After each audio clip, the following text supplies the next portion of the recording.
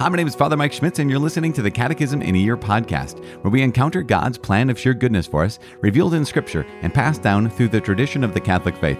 The Catechism in a Year is brought to you by Ascension. In 365 days, we'll read through the Catechism of the Catholic Church, discovering our identity in God's family as we journey together toward our heavenly home. This is day 310. We're reading paragraphs 2373 to 2379. As always, I'm using the Ascension edition of the Catechism, which includes the Foundations of Faith approach, but you can follow along with any recent version of the Catechism of the Catholic Church. You can also download your own Catechism in a Year reading plan for the last 55 days. If you want to, you can go to ascensionpress.com/CIY, and you can click follow or subscribe in your podcast app for daily updates and daily notifications. Just a last quick thank you for all those who have supported the production of this podcast with your prayers. Thank you so much. Your financial gifts. We literally could not do this podcast without you. Thank you so much to get us here today, 310.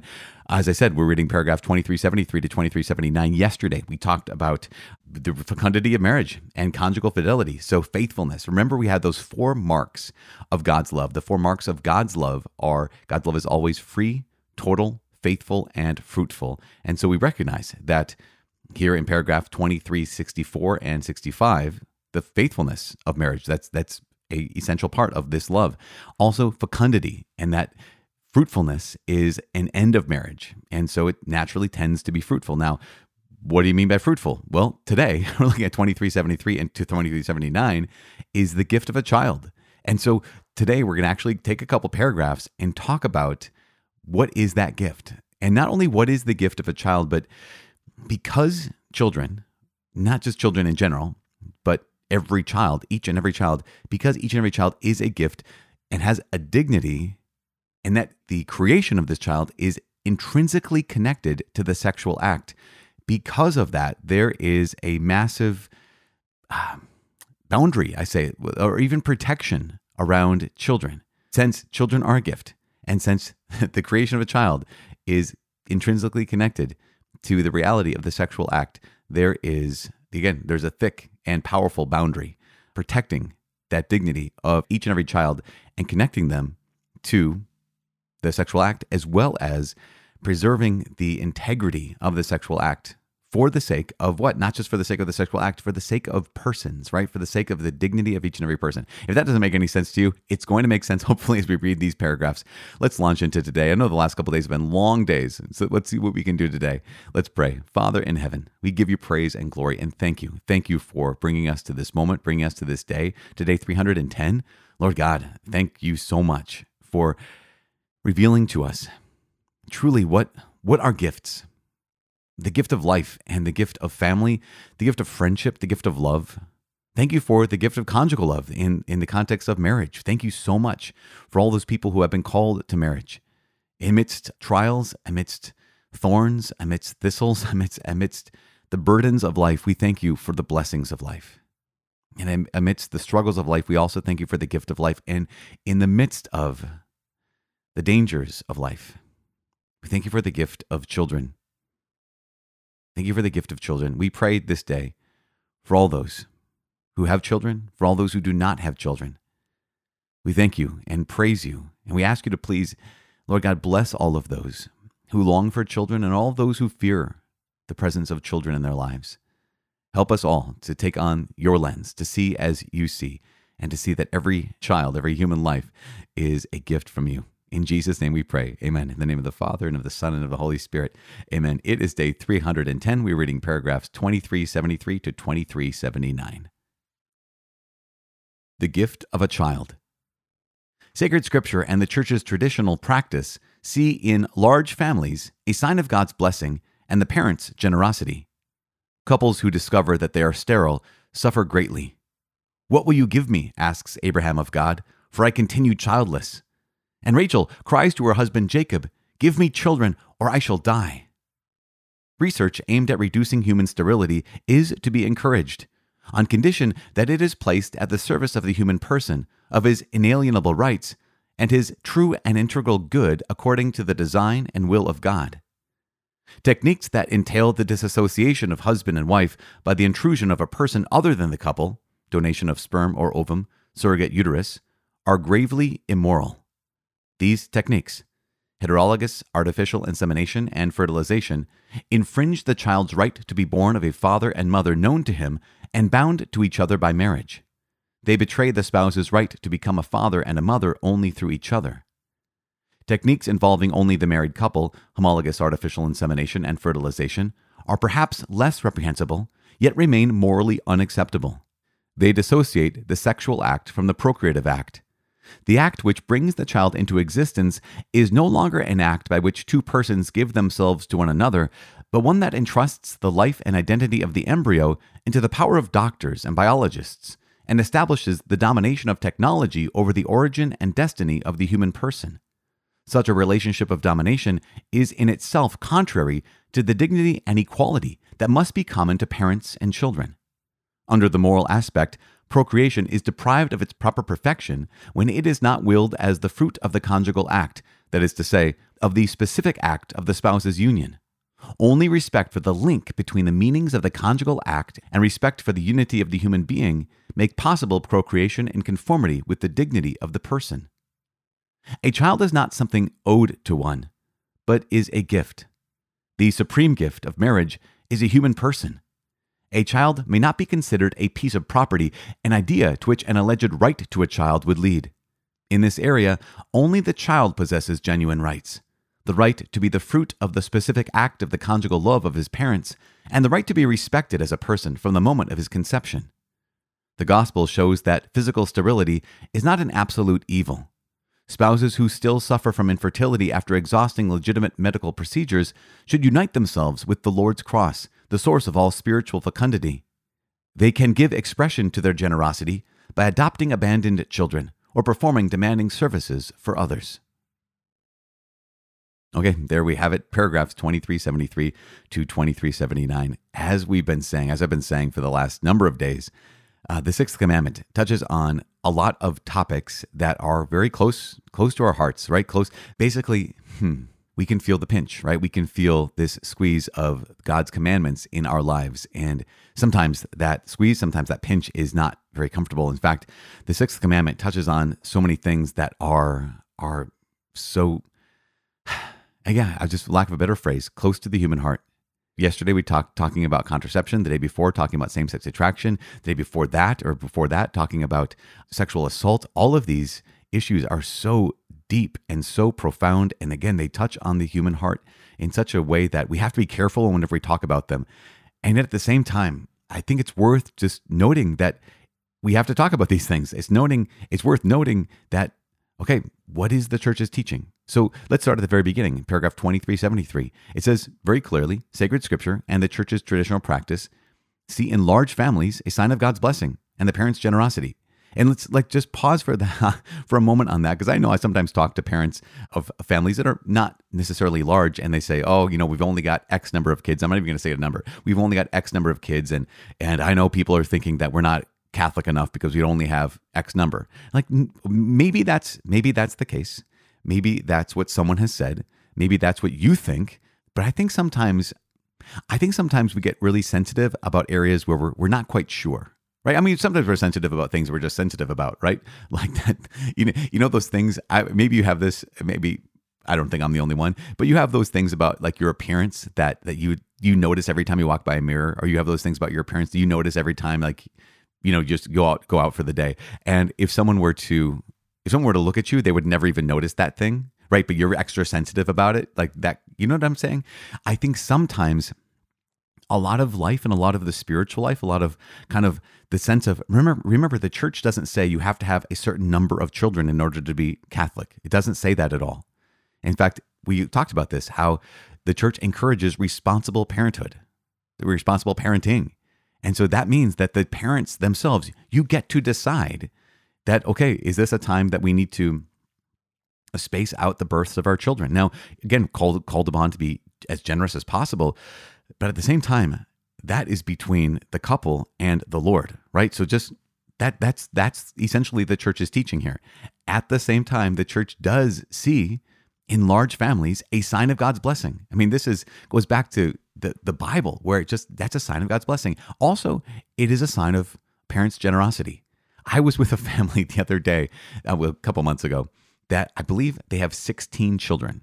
16 children. And now 8 of those children are biological children. 8 of those children are adopted children. They are all 16 are their children. And that is an incredible sign of God's generosity because that family can handle it. And in being with that family, it's like, wow, you do handle this really, really well. There's a lot of joy in that family. There's a lot of love in that family. And yet you could find another family that says, wow, we are having a really, really hard time handling 2 or really, really hard time handling 3. Like, I understand. Believe me, I understand this. The recognition is, what can you do? There is again, the church doesn't give you a number and says this is the number to shoot for. Obviously, 16 is quite a large number. That's kind of obvious, right? That's on the level of like, whoa, that not everyone can do that. And I don't think everyone's called to do that. At the same time, that's a blessing. It's a sign of God's blessing. And it's a sign of parents' generosity. That doesn't mean that if you have 3, that's a sign that you're selfish. You know what I'm saying? Okay, yet we're just affirming this. We're affirming that large families are a good. But also we're affirming this. Family is a good. So much so, family is such a good, children are such a good that paragraph 2374 notes this. And this is something that no one needs to be reminded of because we know that this is true because this is the reality of so many people's lives. Couples who discover that they're sterile suffer greatly. I mean, this is the story of Scripture, right? Here's Abraham and Sarah. Here's Rachel and Jacob. And they find themselves, and so many people in the New Testament, in the Old Testament, I mean, so many people who find themselves unable to have children, and it breaks their heart. And so many people in our lives, they find they're unable to have children, and it breaks their heart. I mean, Rachel cries out to her husband Jacob, "Give me children or I shall die." There is something so profound about that desire for children that would, in some ways, can drive a couple to do almost anything to just let us have a child. And so paragraph 2375 says the research aimed at reducing human sterility is to be encouraged. And that's a good thing. But there's a condition there. Remember, because the child is a gift, because the dignity of the child needs to be protected as much as possible, that research needs to be conditions placed on it, that it's at the service of the human person. Now, not necessarily, strictly speaking, the service of the mom and dad, but at the service of the human person, the child's inalienable rights, and his true and integral good according to the design and will of God. So, therefore, there are certain things, like, for example, surrogate parenthood, that is prohibited. It's gravely immoral. Such things as artificial insemination are gravely immoral. Those are sins. Why? Well, on a technical sense, they're sins because they separate the procreative act from the unitive act. And because of that, they're gravely immoral. And the last sentence here in paragraph 2377 says, under the moral aspect, procreation is deprived of its proper perfection when it is not willed as the fruit of the conjugal act. So again, procreation and the unity have to be together. That is to say, of the specific act of the spouse's union. This is key line. Only respect for the link between the meanings of the conjugal act and respect for the unity of the human being make possible procreation in conformity with the dignity of the person.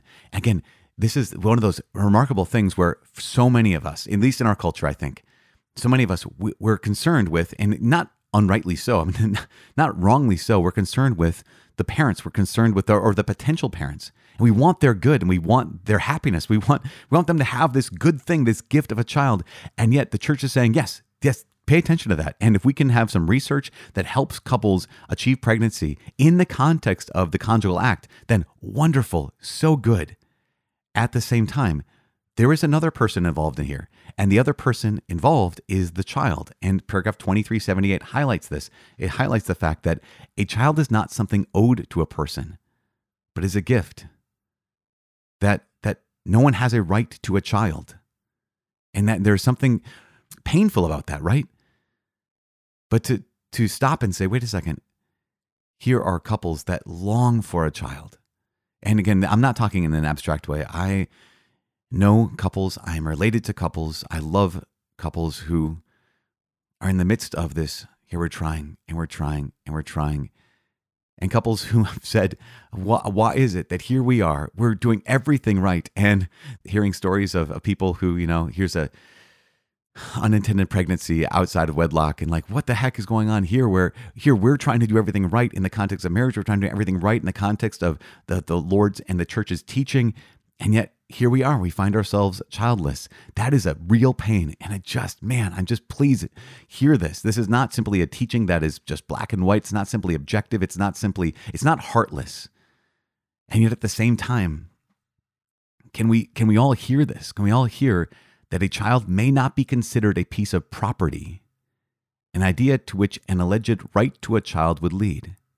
Again, if I have a right to a child, then the temptation, of course, or the place it would lead, potentially, and maybe even certainly, is to see that this is my child, as opposed to this is the child who I did not have a right to, but is simply a gift. I think that there's something powerful about this. I think there's something like, if we could step back for one moment and say, wait, there is a dangerous place that this could lead. The idea that husband and wife have a right to a child. It could be really dangerous, because then they're mine, but they're not. It goes on to say,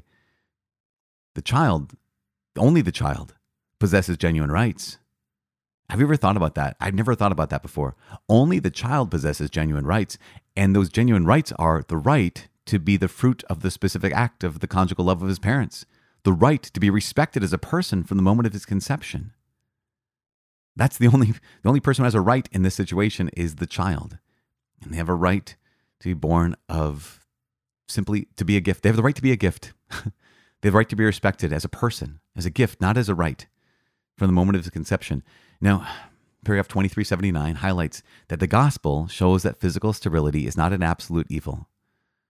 That yes, it is a result of the fall. It is a result of living in a broken world. But spouses who suffer from infertility, after exhausting legitimate medical procedures, what are we called to do? It's what we're all called to do. We're called to unite ourselves with the Lord's cross, the source of all spiritual fruitfulness.